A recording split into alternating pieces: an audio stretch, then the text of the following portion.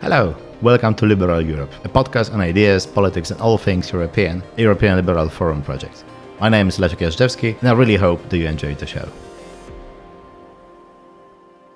Hello and welcome to Liberal Europe. My name is Leszek Jażdżewski and today we are talking about the elections in Poland.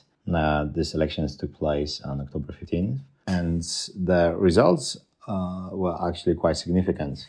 So despite the mathematical win, 35% of votes, translated to 194 seats out of 160, the ruling Law and Justice politically lost because it doesn't have ability to build a coalition with any other parties, and they're clearly below 231 seats in the parliament to rule, and even together with the other right-wing / libertarian confederation, which got 7.16%, which translates to 18 seats, they still are short of the majority. So therefore, there is a political change in Poland, a quite significant change, because after 8 years, there's going to be a new old prime minister, Donald Tusk, most likely. He's been designated, as we speak, by his own party for the prime minister. He still has to be accepted by the other two, or basically three coalition partners. Those coalition partners is the Third Way, which is already a coalition of two parties, Poland 2050, led by Szymon Hołownia, a former TV star and a Catholic popular writer, and the agrarian PSL, which is led by Władysław Kosiniak-Kamysz. They together got 14.4%, 65 seats. So they are the third biggest party in parliament. It was quite a surprise to see such numbers for them. There was a threat they might not go through the 8% threshold for the coalition. And the last party we haven't talked about is the left, which got 8.6% of the votes, 26 seats, a little bit below expectations. So the left is going to be the last, the minor member of the future ruling coalition.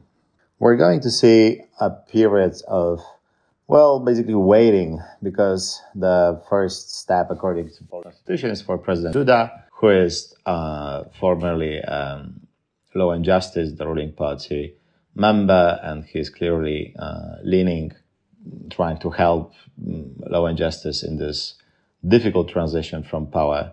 So he'll designate probably the current Prime Minister, Mateusz Morawiecki, to be a Prime Minister in spare, but after he quite clearly wouldn't get the votes, the majority, the next step is the parliament. The parliament will designate a prime minister on its own, and most likely it's going to be Donald Tusk, who we know was a prime minister of Poland before 2015, and then the president of the European Council. So perhaps around December, there's going to be a new government, a new majority, and there will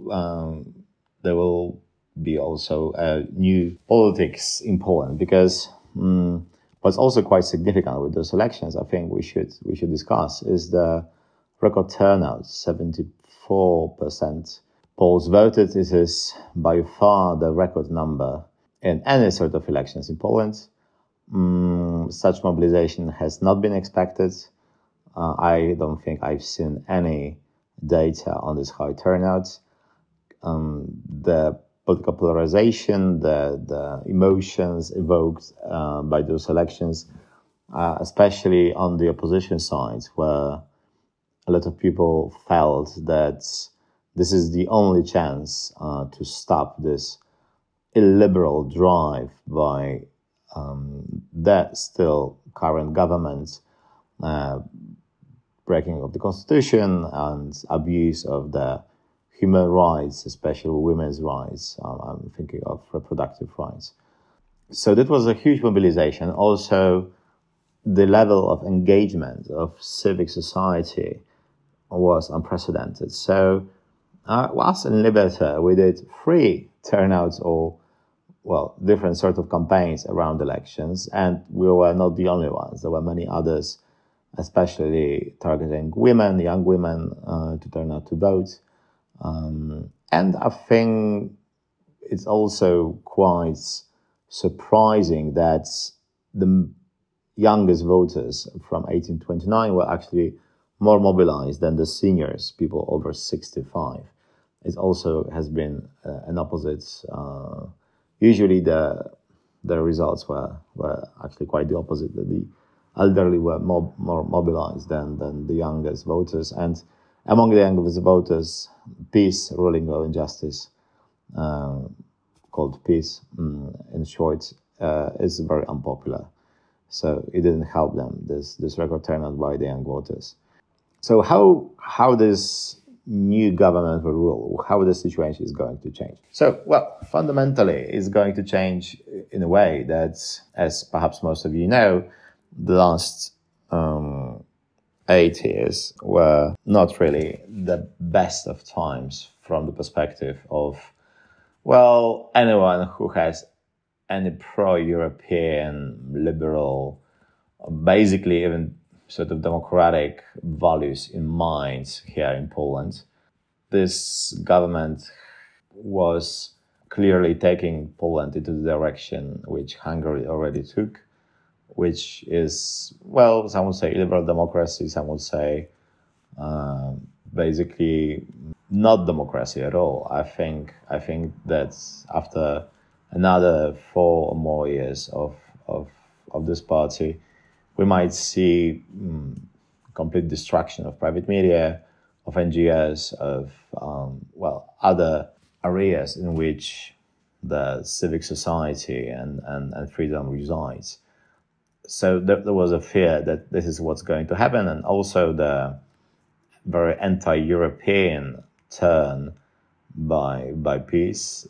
There were opposite to almost any mainstream reforms or propositions by the other European partners, including the refugees, the migrants. Well, quite skeptical towards any sort of climate 54-55, even though Poland signed it.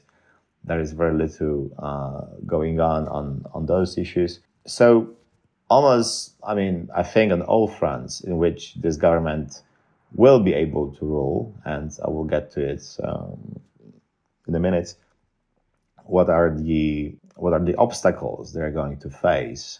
But on those issues in which this difficult 4-party coalition government will be able to find common ground, definitely more mainstream European calls is among those issues. And of course, we should not expect continuation of authoritarian drive. On quite the contrary, one of the unifying issues of this new forthcoming coalition government is restoration of the democratic institutions in Poland, such a constitutional tribunal, which will be very difficult to fix, but I think there will be one of the issues that they will try to do at the very beginning.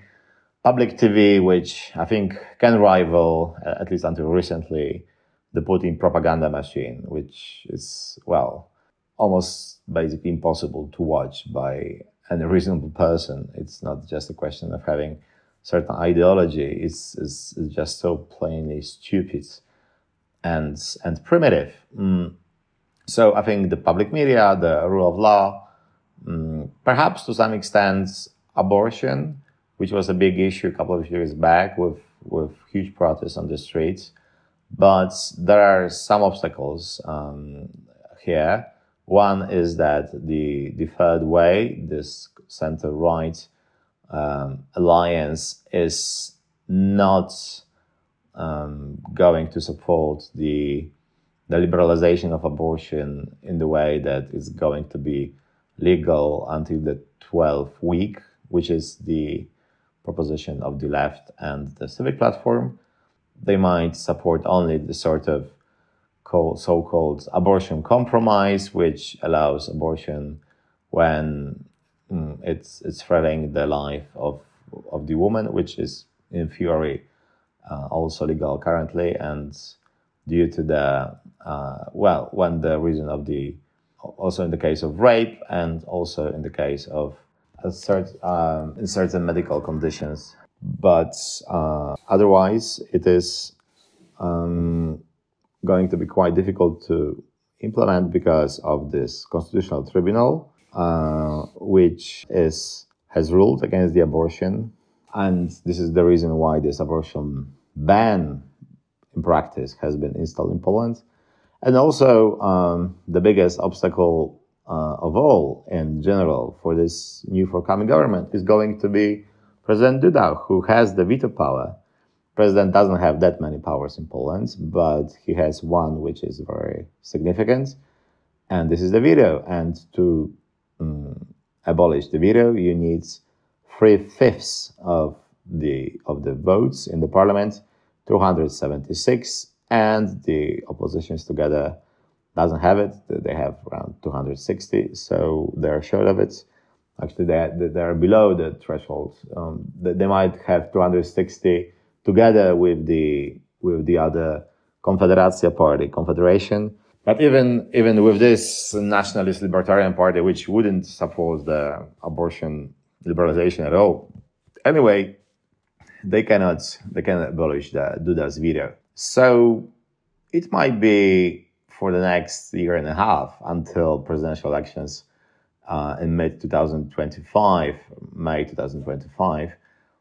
This is going to be a big problem because it's almost like in US when you don't have like one chamber, you don't have the Senate or you don't have the House of Representatives, in which you can't really pass the legislation. And you cannot pass the legislation if it's not signed off by the president. So how you can go around it? Of course, okay, you can pass the budget because the president cannot veto the budget, but all the other things, all the other laws, he can veto, and he will definitely will, because he will try to prove that this coalition cannot rule. And especially on those issues where the new coalition will try to fix, to change, amend, reform everything that Law and Justice did wrong, all this institutional destruction they performed, and well, the fixes of this will take a lot of time in any case, but with the veto of the president, some of them will be very difficult and potentially also legally challenging, because you will have to find the solutions which, from the constitutional perspective, might be dubious. But surprise, surprise, without the constitutional tribunal, and we don't really have a functioning legal constitutional tribunal at the moment, it's going to be extremely difficult to judge what is constitutional, what is not. So I would expect a lot of, well, maybe not chaos, but definitely a lot of political conflict and perhaps a very strong clashes, hopefully not,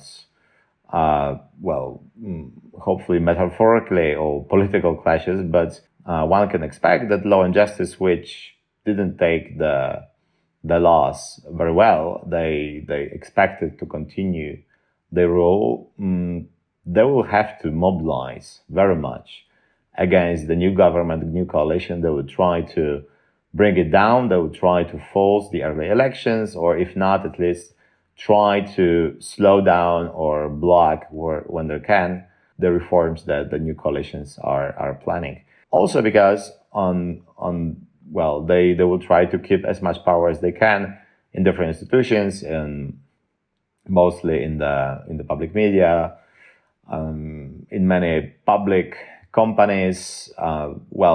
Obviously it's going to be very hard for them, but there is uncertainty how the new coalition wants to proceed, knowing very well that, with the exception of perhaps some issues regarding the defense or Ukraine, or maybe some of the international affairs, maybe some of the social spending or lowering the taxes, because the civic platform, the biggest of the parties, they promised lowering of the taxes, or actually the rising of the tax thresholds. But so basically it's like lowering the taxes for everyone, and for some people it means up to 5,000 zloty, which is like about 1,200 euro, that people basically won't pay taxes, personal taxes. So this president might sign because this is going to be quite popular, and I'm sure that he doesn't want to be unpopular, but on the other issues, I think will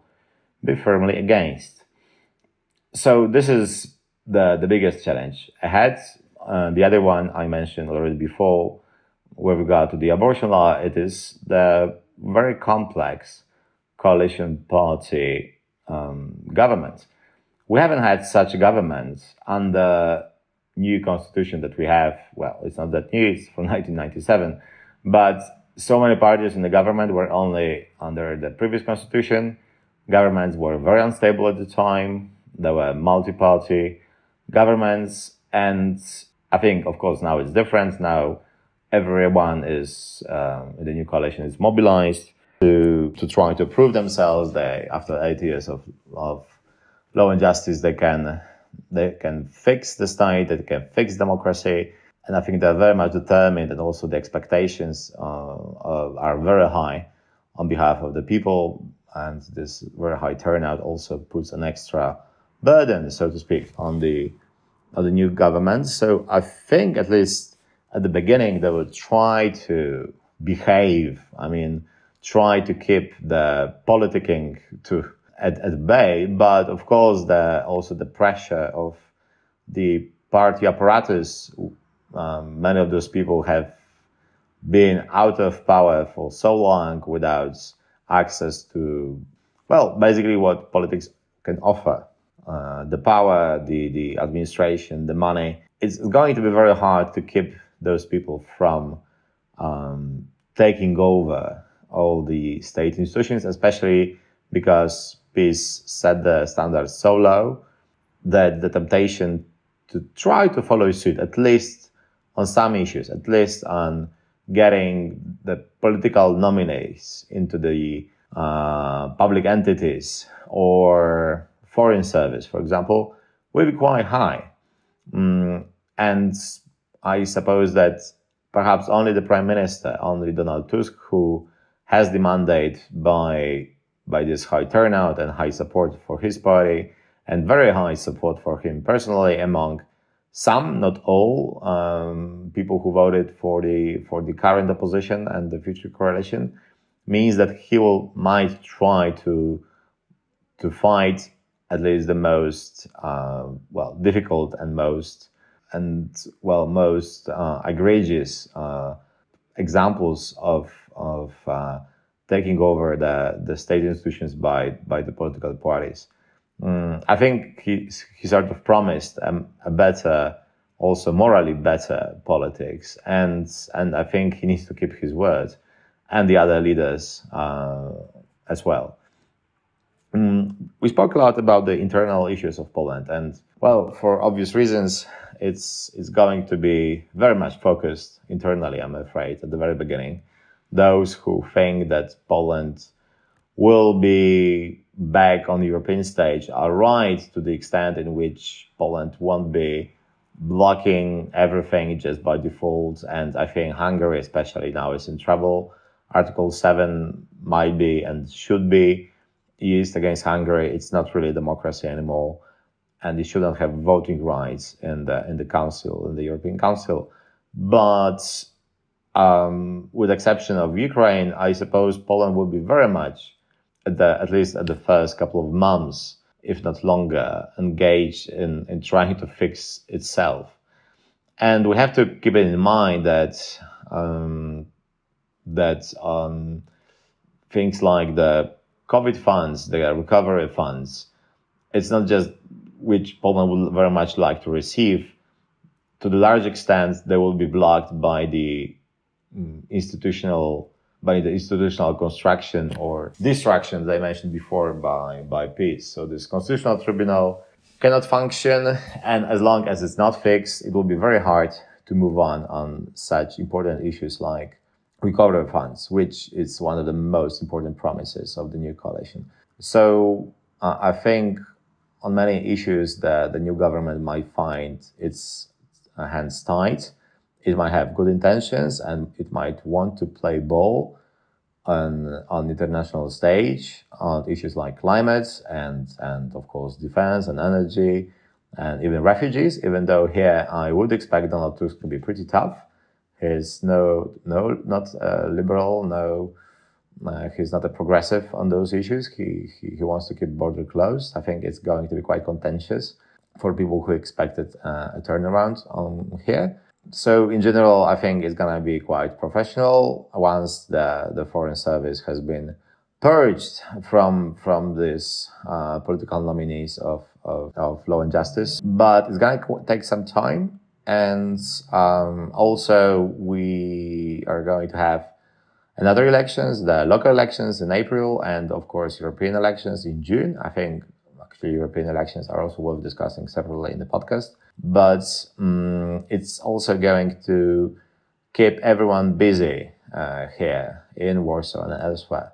So I would expect that Poland will especially quickly fix the relationship with Germany, but even though Donald Tusk has nothing against Germany, quite the contrary, but he's been so many times accused of being the, German agent by the propaganda from the state TV and politicians of law and justice that it's going to be quite difficult for him, I think, to be as open and as forthcoming as he could have been otherwise.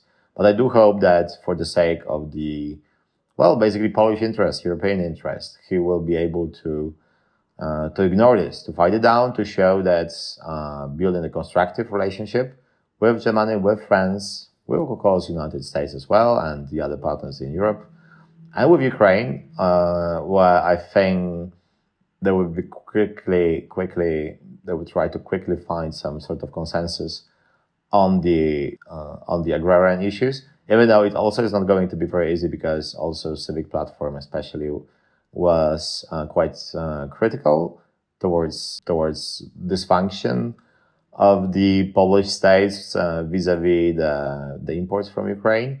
So it's not going to be pretty straightforward, but I'm sure that it's going to be constructive, much more constructive than Law and Justice was during the political campaign. So I think on those issues, there will be at least a will to find a solution.